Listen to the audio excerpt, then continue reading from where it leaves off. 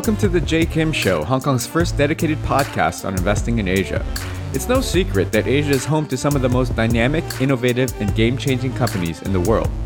Join us as we survey the land to find the most profitable investment opportunities that will allow you to capitalize off this next wave of wealth creation. If this is your first time listening, thank you for stopping by. This podcast is produced with the goal of providing actionable insights with every single episode. And now, onto the show. What's up, podcast listeners? This week we decided to do something a little different and record a radio show. I told you guys at the end of last year that we were going to mix it up in 2019. And so I've asked my partner, Kyle Ellicott, who you guys all know well by now, to join me on the episode. Kyle, welcome back on the show. I think this is your third time, three-peat now. I think you're the only guest that I've had on for 3 times, and I suspect that it's going to be a lot more because we are working together. So welcome to the show again. Thank you. I feel so honored. I feel like I just, won the hat trick of podcasts here, going for the three-peats, but happy to be here and excited to chat. Yeah, be careful what you wish for. I'm gonna lock you in for something more permanent. Awesome. So it's a week before Chinese New Year here in Hong Kong, and for those of you who aren't from Asia or have lived over here, Chinese New Year or Lunar New Year occurs every year around January, late Jan, early Feb. And it's basically the most important, biggest holiday for most Asians. And literally everything shuts down for like 3 to 4 days, especially here in Hong Kong. And so I find what's interesting, and Kyle, I'd love to hear your thoughts on this because I know you've spent some time here. What's interesting is that literally it's like a false start for the year. So basically everyone comes off of Christmas, which is a slow time of the year, and then they have their New Year's resolutions, and then businesses get sort of this jump start, and then it's a false start because no one actually does anything because people start using, it's Chinese New Year's coming up, so nothing's going to get done anyway, and blah blah blah. It's right around the corner. So January is a kind of a wash month as far as actually getting things done. I mean, have you found the same? Have you experienced the same thing? I have, and it's funny because you couldn't be more spot on in everything, and the fact that Chinese New Year is a great time, and when you bounce back and forth between the borders, between Asia and the U.S. or Europe or other countries, it's kind of unique because you get to experience. Like for me, I got to experience Christmas and the holidays and New Year in the U.S., and then I went over and got to experience Chinese New Year just a few weeks later, and it was like nothing ended. It was just a continuation of holiday season. But from a business side, well, first off, everything does truly shut down, and I think what's really unique is in the U.S. With the holidays that we have at the end of December, a lot of business starts to slow down. Throughout December, you have about your 2 weeks off, and then everything kind of starts back up in January. With Chinese New Year, it's very unique because it's not just one day. It can be 1 week. In some businesses and industries, it can be 2 weeks up to almost 3 to 4 weeks. So it can really have an impact on your business. But from a business perspective, it's definitely a little bit of a false start. And you also have CES, the Consumer Electronics Show in Las Vegas, right in between the New Year ending and then before Chinese New Year, so right in January. So yeah, you come off the holidays, you get back to work for a few days, you go to Las Vegas if you're in that industry in consumer or general technology, and then 2 weeks later, it's Chinese New Year. So from a business perspective, you almost have to have everything ready and done and moving in November, or else you might be waiting until the end of February, beginning of March to keep going. Yeah, that's right. And we've experienced that firsthand in a number of different areas, whether it's dealing with portfolio companies or LPs or whatever, what have you. And I'd like to just also add that basically you have a good lineup there, like you said, holidays, Vegas, and then you get, on a personal development standpoint, you get a do-over on your New Year's resolutions if you've fallen off the wagon by then. Absolutely. If your gym membership, if you canceled it accidentally, you got 2 more weeks to restart it. That's right. It's all clear. It's all good. It's actually pretty good. So that's what's happening next week here in Hong Kong. But on that note, the main reason I wanted to do a radio show this week with Kyle is to talk about a topic that we've been getting a lot of questions recently about. And it's obviously, mainstream media talks about it every single day. And what it is basically the trade wars between Asia and China. And exactly from an investor standpoint, how we sort of view that going forward. So I just wanted to riff with Kyle a little bit and get his thoughts and just sort of a more global perspective. Kyle's based in Silicon Valley. I'm here in Asia, so I thought it'd be good to get both sides of the story. But before we get into that, just to keep our legal guys happy, I'm just going to go ahead and disclaim the episode, and I got to read this out. Nothing in this episode, a show, should be construed as a solicitation or offer or recommendation to buy or sell any security. Excuse me.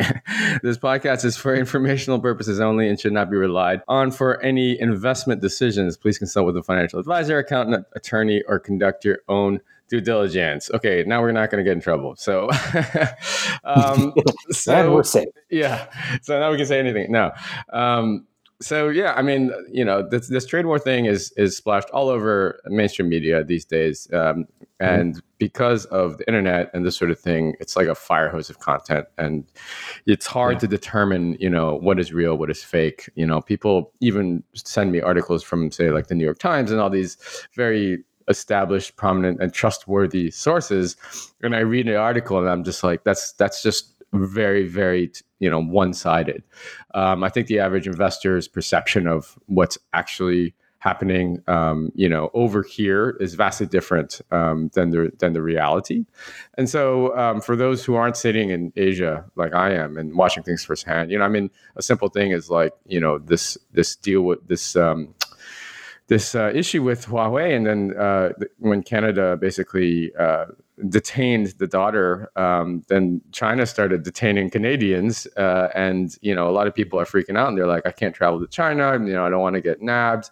It's basically the number one question that we're getting, and so I'm just going to give you some of my personal thoughts on what's happening over here, what the sentiment's like in private equity and VC in Asia because of the trade wars. And then I'll ask Kyle what he thinks. So, from my standpoint, look, I like to look at things, look at the data first. When I read these headlines, I like to dig in and basically say, okay, let's put the mainstream media to one side. Let's look at the data and let's actually try to come up with an objective thesis on what exactly is happening. So, if you look at the data, yes, the data actually supports the fact that, the economic data out of China is quite weak. Q4 in 2018 was actually the weakest quarter of growth in sort of the last decade, both on sort of industrial production and retail sales. The Chinese government is very cognizant and very well aware, and they're actually worried. They're worried about the debt situation in China. So this is all real. That's not fabrication or fake news. And China is actually one of the only sort of central banks or governments that are actively easing. They're cutting triple R's. The U.S. Look, Powell just came out earlier this week and with a very dovish stance, but that was kind of forced. He's kind of held hostage right now by the stock market and by Trump. But on sort of a policy and standpoint and outlook, China is actually aggressively easing. And they're one of the only ones that are very outright and forthright in saying that we are trying to relax the credit and we need to be careful about this debt situation. So on the sort of public market side, the stock markets were down over 30% last year, and there's a lot of uncertainty and confusion as to what's really going on. And so, my sort of contention is, yes, the trade wars are real. They are affecting both sides, the U.S. and China, and a lot of the Chinese corporates are getting affected by the tariffs and this sort of thing. In addition to sort of the overall macro fears and uncertainties that investors have. So they don't want to be actively investing their money into the markets. But it's been my sort of contention and my arguing point all along that I think that on the large, bigger term, longer term view, that the trade wars are actually going to be good for the overall economy, for the overall growth and innovation that the country sees. And I think that this trade spat is not going to be over like overnight. It's going to grind on for a while. But the pressure from the U.S., this sort of thing is just going to give more competition, and as we know in free markets, competition is a good thing. It curates a higher level of innovation and IP and access to markets and all the things that are good long term, but in the near term painful. I think that those are the things that this trade war is actually going to stimulate. And so, China has been aggressively shifting its economic model to be less dependent on exports and more dependent on the rising middle class, domestic consumption and demand for services. China for sure will be is the largest consumer market in the world, and it will be for the next sort of decade. Yep. And so, my overall view is that, look, this is this is a long-term sort of picture. The trade wars are going to grind on for a while, but in the near term, I think that there's a lot of fear, uncertainty, and from an investor standpoint. But in the long term, I still think that the growth of the country is going to basically be number one in the world. China's consumer internet will continue to grow, be an industry leader. Alibaba, Tencent are not going away anywhere. They're going to keep leveraging the country's social networks and payment networks. China it's still printing 6% GDP. I mean, that's for a first world economy, that's unheard of, And so sort of on the macro side, those are my general thoughts, and Kyle, please share your thoughts as well. But that's what I actually think. Yeah. I mean, I think you've spelled it out perfectly. And I think one thing to kind of jump back to is the uncertainty that's been painted on the media side, globally on where things are or not. We do get a lot of questions about the trade war because we're either working or investing or looking at companies on both sides and doing business. And so it is a topic of discussion. And it's an important topic because it has rippling effects throughout everything. I mean, as you said, Jay, China is not going away. It's going to be and is the largest economy. And that's something that for all businesses need to be paid attention to. But when you have something like this come into effect, I said the ripple that it has created, not just from the public and private market or public markets, but all the way down to the private markets, to the individual goods, to the way that early stage to late stage to public companies are starting to think about their strategy around going global versus staying local, and how companies in China and Asia are approaching, throughout Asia and then back to the rest of the world. It has definitely had an effect throughout everything. And we've seen that in so many different areas. And now, now it's coming to light, and hopefully, we'll be able to move forward in a lot of ways to this new world that we're going to be in. And, recognizing that China and Asia as a whole is here to stay. And, we all need to adjust at what that means and how we benefit from a business standpoint on all sides. So from the media standpoint, for those that are listening, take a look at the full story, and don't just read one piece and consider that the full story and the situation. Instead, look at all of the pieces as well. But yeah, I mean, we're seeing this in everything. Yeah, I think that's the most important thing is actually talking to people that are actually on the ground. Whether it's even me myself sitting in Hong Kong I'm not literally in the thick of it. Like go to China and talk to or call someone that over there and talk to them. I mean, Kyle, you work with a number of companies that do business directly with China or are based in China. What has been sort of the feedback that you've gotten from from those companies directly in the startup scene in China? Like, how has the general trade war affected them? So the biggest piece of feedback has been just the question mark of what next. What will happen, or what is going to come out of this? That's been probably the biggest, I would say, conversation throughout both sides. So from the U.S. and from China, those that I've worked with. But what I think it's happened is a lot of companies in China have had to now focus their efforts locally instead of what we've seen as a trend in the past 12 months has been, build, go global, and dominate globally. Instead, it's been, very much focus locally, develop locally, develop for the local markets, and slow growth outside when the time is right and if the time is right. The venture market has been very unique. Those that I've spoken to with on the Asia side and specifically in China have kind of started to reserve capital or pull back the investments. And this has been documented throughout media that the amount of investment capital going from China going into Silicon Valley, let alone the rest of the U.S., is greatly down, mostly because not everyone is sure of what's going to happen, so unsure to take risks in case things get clawed back. Then you get into technology and IP transfer, and if this whole trade war gets down into the technical levels about who and how and what around IP, that can lead to issues. So a lot of what's been happening in China has almost been put on pause and turned internally in terms of focus. Focus on your local market, build locally, get strength, prove out your models, and then grow.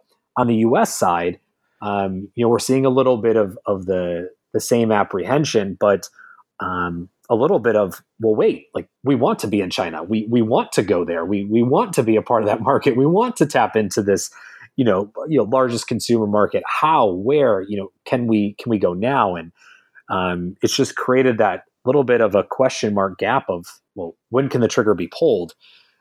So from both sides, what I've seen is a pause locally in China with a focus back into the local market. So more investors in China investing in Chinese companies, or throughout Asia, or even in some cases Latin America and Europe. And then the companies in the US starting to look at how they can work there versus expecting someone to ask them to begin working. So that's been unique. And then we talked a little bit about this offline, but I think it's something to note is another effect that we've had is companies in China wanting to come to the US and raise capital, showcase their product, and the like. That has slowed down dramatically.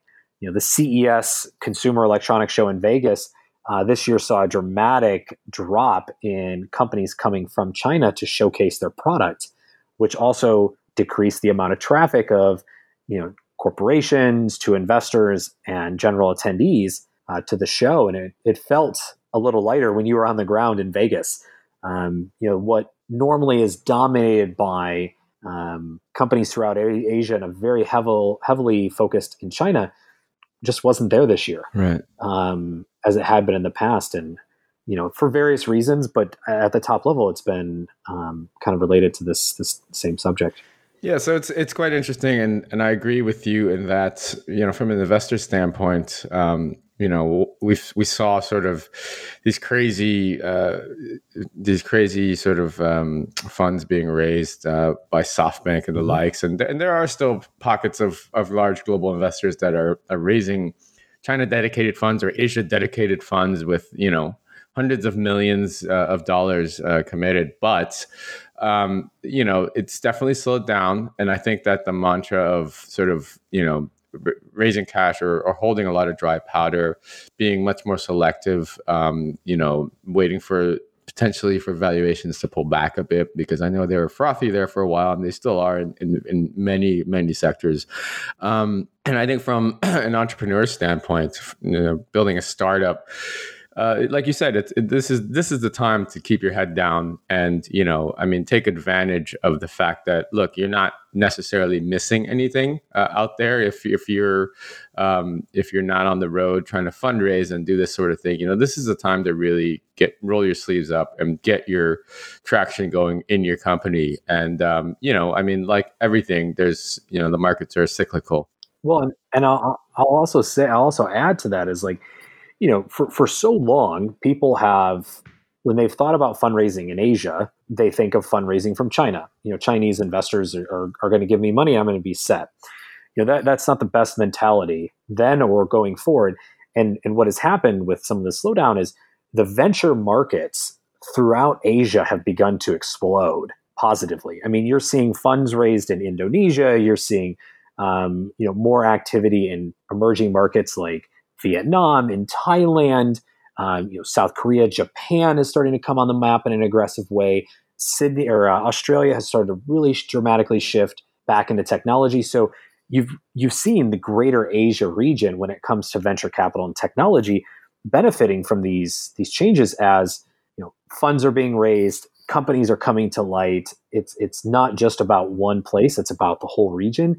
And companies in the U.S. and alike are seeing that and seeing opportunity on both sides to enter new markets before entering others in the past. So, yeah, I think from an investor's standpoint, it's quite interesting as well because, like I said, I mean, the valuations got a bit frothy there for a while. Now yeah. is a time when we can almost go bargain hunting. I mean, it's not there yet. Obviously on the public listed side, it's pretty cheap, and people are still kind of trying to bottom fish. But in the private side, it's these times where look, we have a flood of deal flow every single day, but these are the times that you can actually look and distinguish whether an entrepreneur is actually fully all in on his, and fully committed and really putting his head down and getting to work. And I'll use the example of crypto, even though I'm no crypto or blockchain specialist. I know,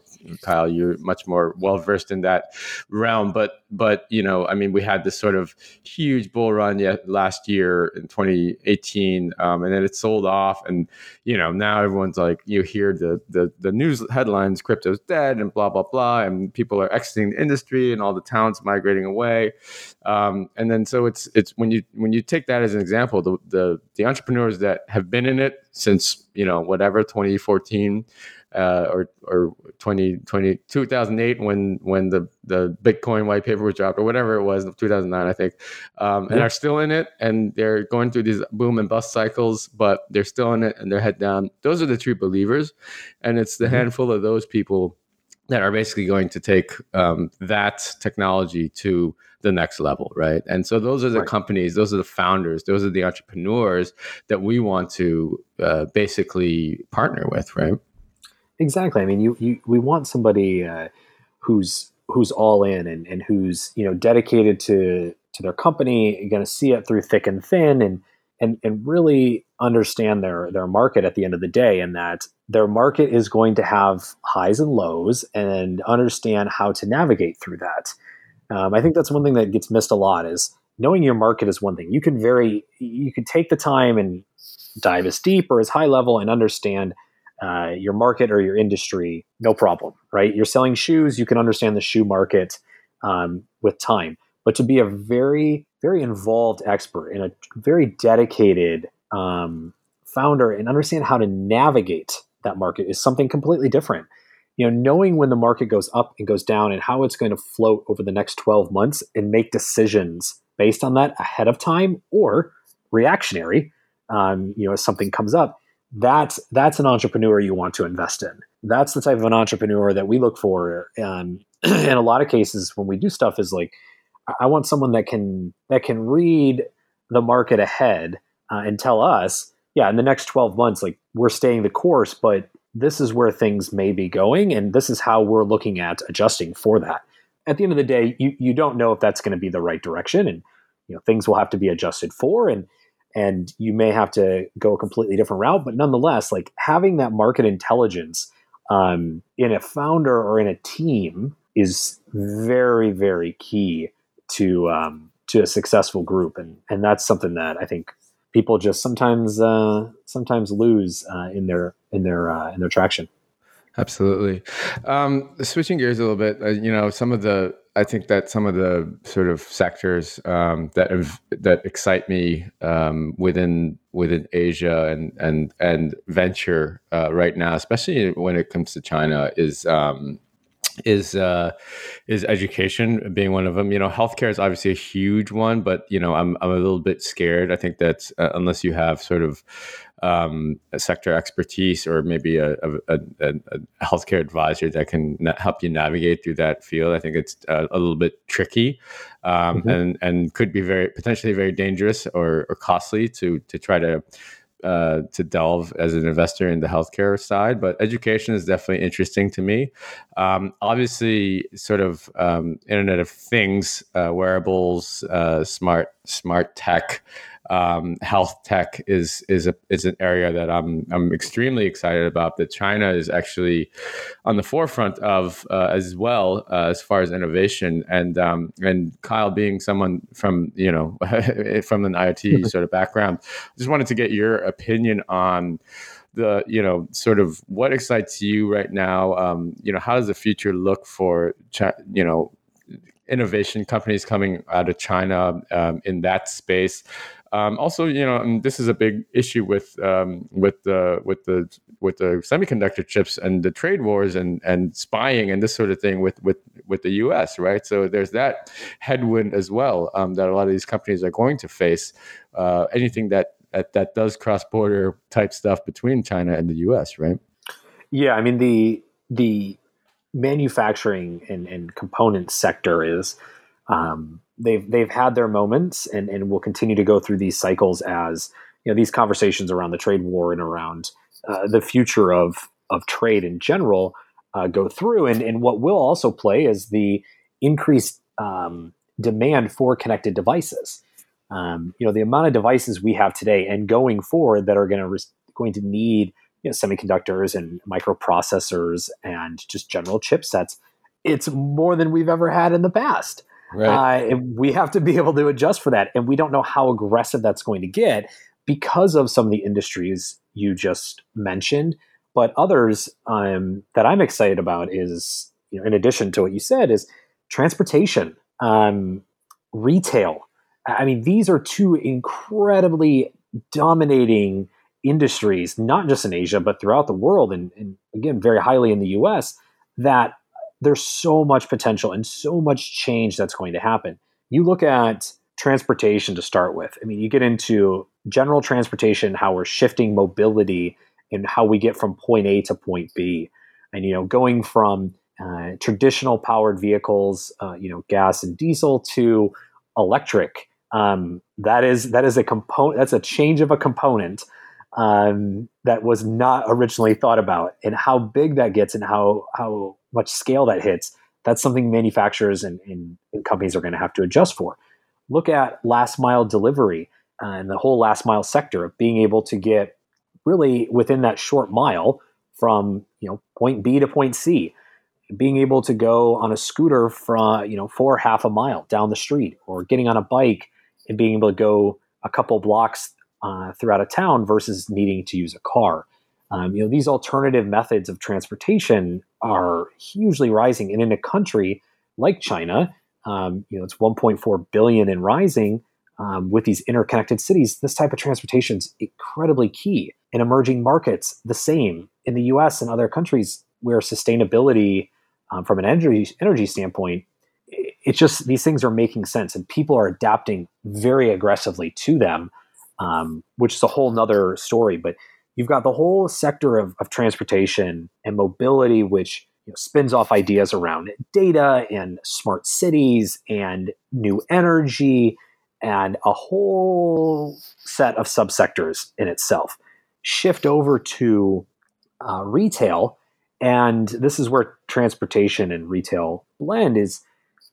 Before we get to the traditional retail, look at supply chain and how those supply chains and delivery networks are completely shifting right now. If you follow what's called new retail or O to O, online to offline, and the movement that's happening in Asia and starting to come about in the US, this is the idea of being able to start your shopping online and go finish it in the store, and then being able to walk out and it being delivered to you. The process of getting that product from a shelf or from a warehouse to a basket to then your house in less than an hour, that's a dramatic shift in the infrastructure that we've had to date. And it's going to happen. People want things faster. They want more custom, or they want what they want, when they want it, where they want it. And so the way retail and transportation are coming together on this, supply chain, these delivery networks, this last mile delivery, I think is fascinating and a continuing trend. And then back to online to offline, the way that we shop has changed dramatically since the evolution of the internet and really the boom of e-commerce and mobile, and now the value of data and how that's being leveraged to influence our buying and recommendations. People are shopping very differently, and they want experiences. They don't want to just walk into a store, see a shirt, and walk out. Most want to have this experience type where they can stand in front of a mirror and try something on without it being there if they're sold out. Stores want that because they don't want to lose a customer. Stores are also having to adjust how they continue to interact with customers, how they keep customers. We've seen the introduction of smart mirrors where you can try on lipstick or various makeups as if you were putting it on, or hair colors. I don't know if you've seen the video, but there's I forgot the name of the company, but they actually, this is in China, they have a mirror you can stand in front of, traditional looking mirror, and you can try out different hair colors, and it looks to a T legitimate, as if it was on you and you were looking in a mirror. It's crazy. It's incredible. It's like I know there's an app for that, but this is like 2.0 of that, because you're literally standing you're there. right there in the store. And now think about that. You go to buy the shirt that you want, and they don't have it. Most time you walk out. Well, now you can actually see what it looks like on, request the color. They can be pulled from the warehouse and in your front door in an hour, or you can customize the solution and it can be there in a day. You don't have to go home and then search it and lose it, or just this whole world of retail to me, and the future of it, I think, is going to dramatically change and be very profitable. But the last one I'll say is artificial intelligence, but around this digital twin experience. And you and I spoke about this yesterday, and China pushing forward, mixing and blending AI into entertainment and creating these digital twins, right, where they're personal AI. Personal artificial intelligence. It looks like someone. Mm-hmm. It speaks like it's a human. It's right there on the screen. It reports the news. It engages with the audience. It's a new character that's digital. I think there's another whole world around that. So for me, it's transportation, retail, and the future of AI. Yeah, absolutely. I wanted to talk quickly about Southeast Asia, because you mentioned sort of EM, you mentioned these delivery services, and I wanted to just run through that before we look to wrap up here. Southeast Asia, I want to make sure that we talk about it. I'm very excited about Southeast Asia, in some areas even more so than China. Asia is much more than just China. Southeast Asia has, almost 2/3 of 1 billion people, and half of them are internet users. So they have a very strong macro backdrop. And in Southeast Asia, I am particularly excited about sort of even things like e-commerce, which is sort of taken for granted now, because of the rapid penetration in mobile internet users. Things like online media, ride hailing, food delivery, on-demand services. A lot of these places in, say, like Indonesia or the Philippines or Thailand are still very remote areas. And you've heard of these companies like Grab, which is the Uber of Asia, and Gojek, which is Indonesia's uh, rival sort of delivery and ride hailing services. I mean, these companies are raising huge rounds, and there's a reason for that. So for example, like Indonesia is a pretty small country. I think it's about 250 million people, but it's like there's like 13,000 islands. And the same. It's so getting getting to those islands and just basically logistics and e-commerce and all this stuff that requires, like you said, a huge infrastructure sort of build out in the back end, right? And so all these companies are aggressively going in there, and even companies like Tencent and Alibaba have recognized that Southeast Asia is the sort of next frontier opportunity, and they're aggressively backing some of these companies. I think Lazada was backed by Alibaba, right? Yep. So. Kyle, what are your thoughts on Southeast Asia? Are there any sort of things that excite you there? 100% bullish on it. I think it's honestly one of the best investment regions out there, because of exactly what we've just been talking about. Is there's so much density in terms of people, and so much opportunity, and so much need to recreate or evolve traditional industries, from everything. Right? It's not just one thing; it's everything. So you have the opportunity to see a lot of different takes on a lot of different industries.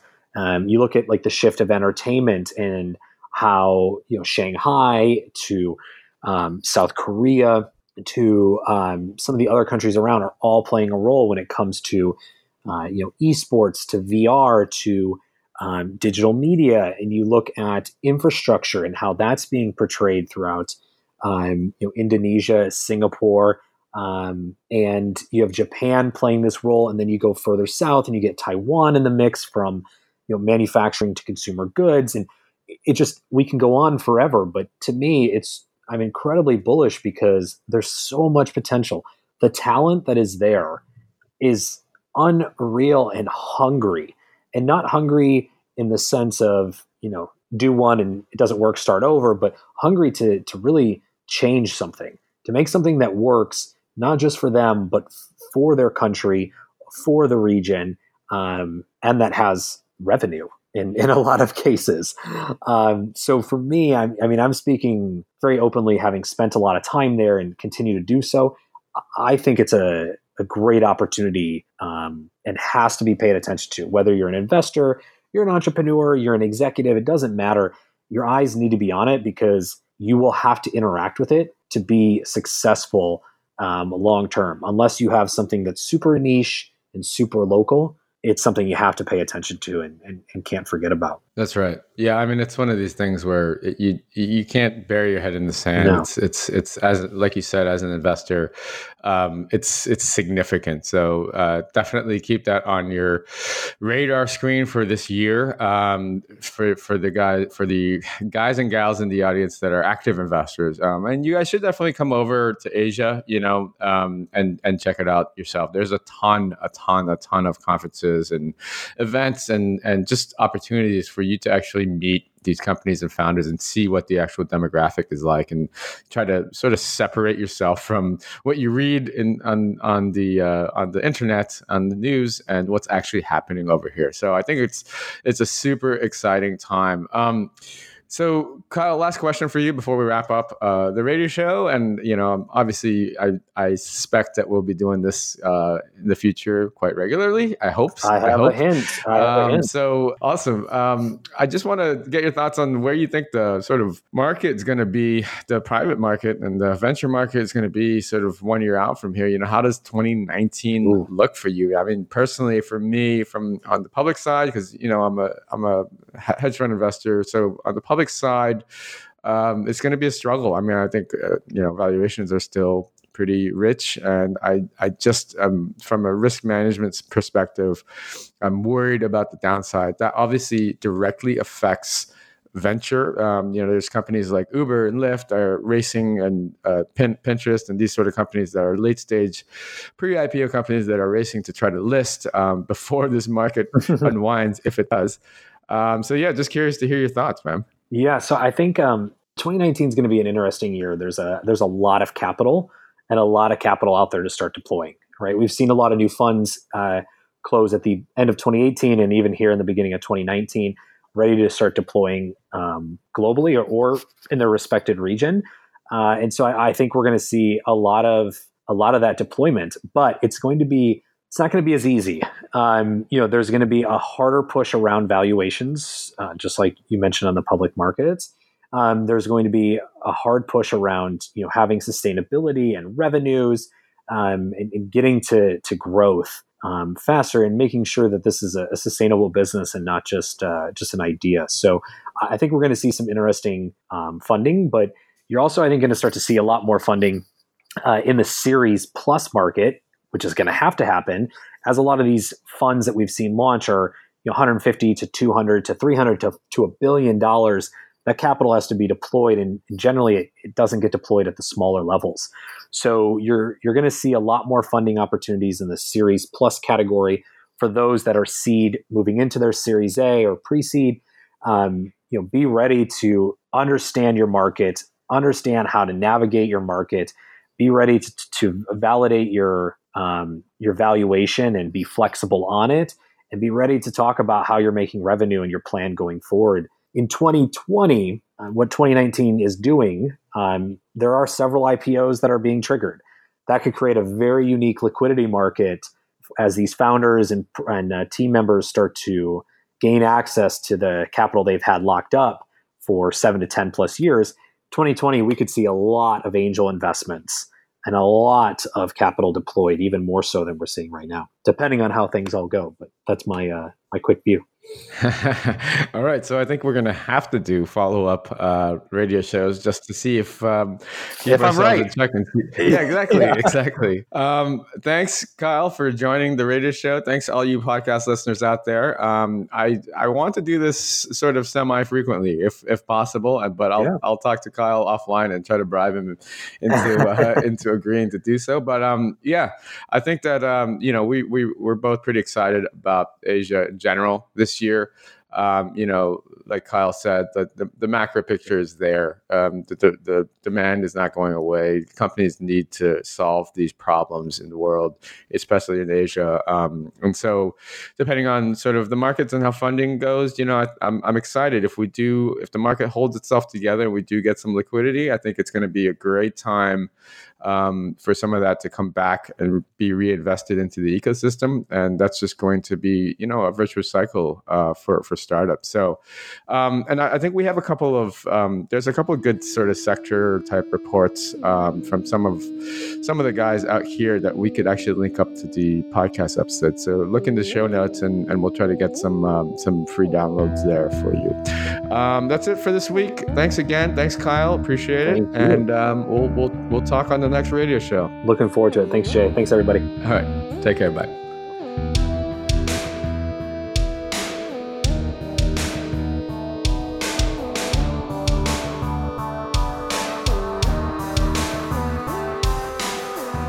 I hope you enjoyed today's episode. All of the show notes and links can be found over at jkimshow.com. Come back often, and don't forget to subscribe so you don't miss the next exciting episode of The Jay Kim Show. As always, I'd love to hear your questions, comments, or future guest suggestions. You can find me on Twitter at JayKimmer. That's JayKimmer. See you in the next episode.